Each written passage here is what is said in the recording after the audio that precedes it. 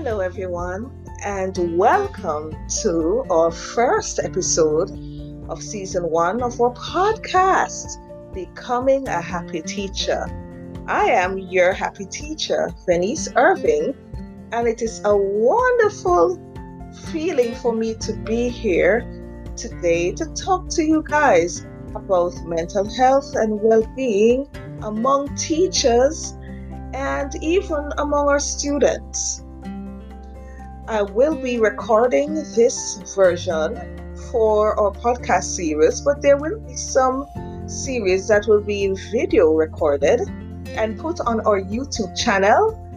So please subscribe to our podcast series and feel free to donate to our campaign on PayPal. Our PayPal account is hellohappyteachers@gmail.com. All right, so let us get into our first episode. Today, we're going to look at self-care and what it means to take care of yourself.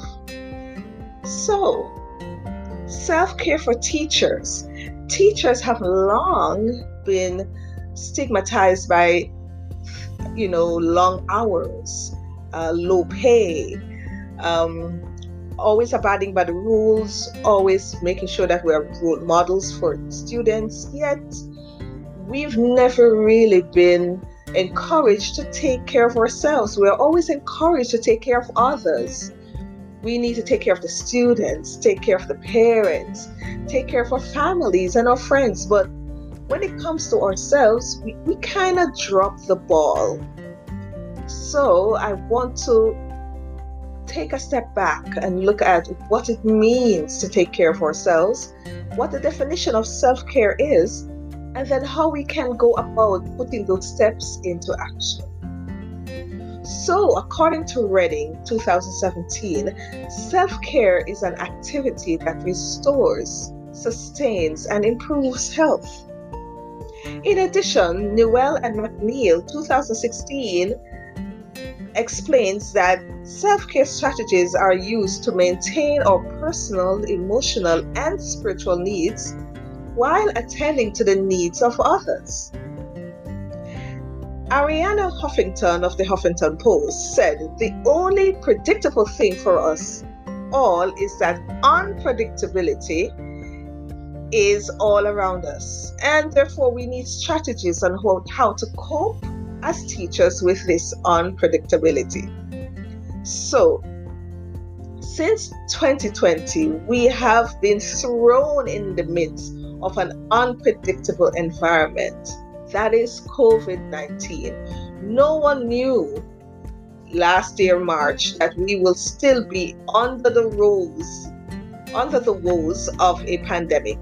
But 1 year in, we are still holding on. And that's the unpredictable nature of the world that we live in. There are times when things go as planned, and there are times when nature throws its arms up and say, well, nothing is as it should be, and we all got to work and see how we can put things together the best way we know how. And that's what happened to us in 2020. So with this unpredictable nature, we now have to know how to be balanced within our working environment, within our own families, and for our lifestyles. We all have to know how to achieve a state of balance and supporting our family along the way. So when I feel like I take care of myself, I feel balanced and supported. I have opportunities to learn and advance in my career. I have freedom to use my creativity and to help my students succeed. I am fairly compensated, and I have a network of support to help me overcome my challenges. That network is made up of teachers, parents, principals, administrators, and of course, my family. Self-care sometimes looks like protecting my energy against people who threaten my sanity.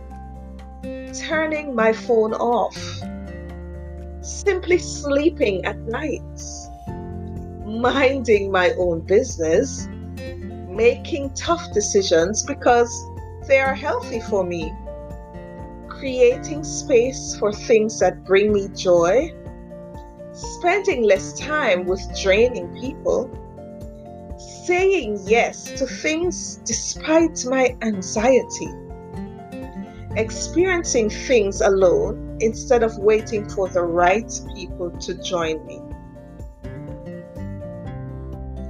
This is what self-care means to me.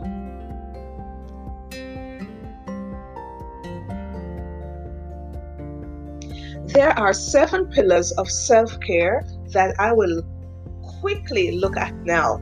Throughout the rest of the year, we will look at each pillar and see how we can use each pillar to support our lives throughout our teaching career. The first pillar is knowledge and health literacy. The second pillar is mental well-being, self-awareness, and agency. The third is physical activity. The fourth is healthy eating. The fifth is risk avoidance. The sixth is good hygiene. The seventh is rational use of products and services. These 7 pillars underpin self-care. These pillars are not independent of each other, but they work together to result in physical, mental, emotional, spiritual, psychological, social, environmental, and professional well-being. So it is important that we practice self-care so that we do not experience burnout. Now, burnout is described as a medical crisis affecting workplaces before the pandemic. The truth is, we are living our lives in a breathless, frantic way where we felt we could not disconnect our lives from the world around us, or we would be left behind. And the truth is, many of us are suffering from fear of missing out. That is fundamentally at the heart of this self-care movement. Now, Wynne from 2009 describes well-being as becoming increasingly significant since the 1980s and now has moved to focus on economic, physical health, women's health, and children's well-being, to an emerging focus on individualized responsibility for well-being. Yes, it is true. We are all responsible for our own mental health and well-being. So it is incumbent on us when we find that we are slipping or we are struggling to keep things together, we should reach out for professional help or even to a close friend or family, explain what's going on. It's very good for us to reach out to persons who we can speak to, who can lend a listening ear, and who can give us advice as to the way forward. Also, don't forget the power of prayer. Praying can alleviate a lot of stress. It can strengthen our relationship with our Savior, and it can also help to point the way forward.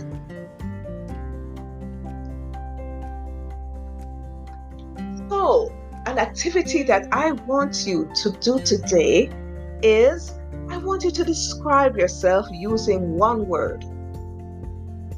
Any word. What is that word that describes you? What is that word that tells who you are? Think about it for 1 minute.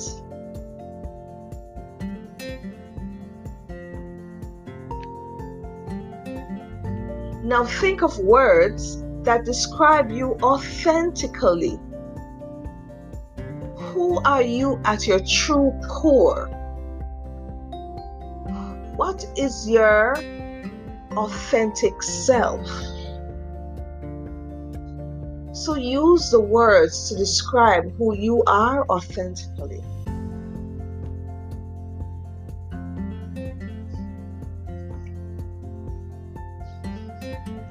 And now I invite you to use words to describe the things that you do habitually. So meet your habit self. What do you do habitually? How do you act habitually? What do you say habitually? Think of words that can describe your actions habitually.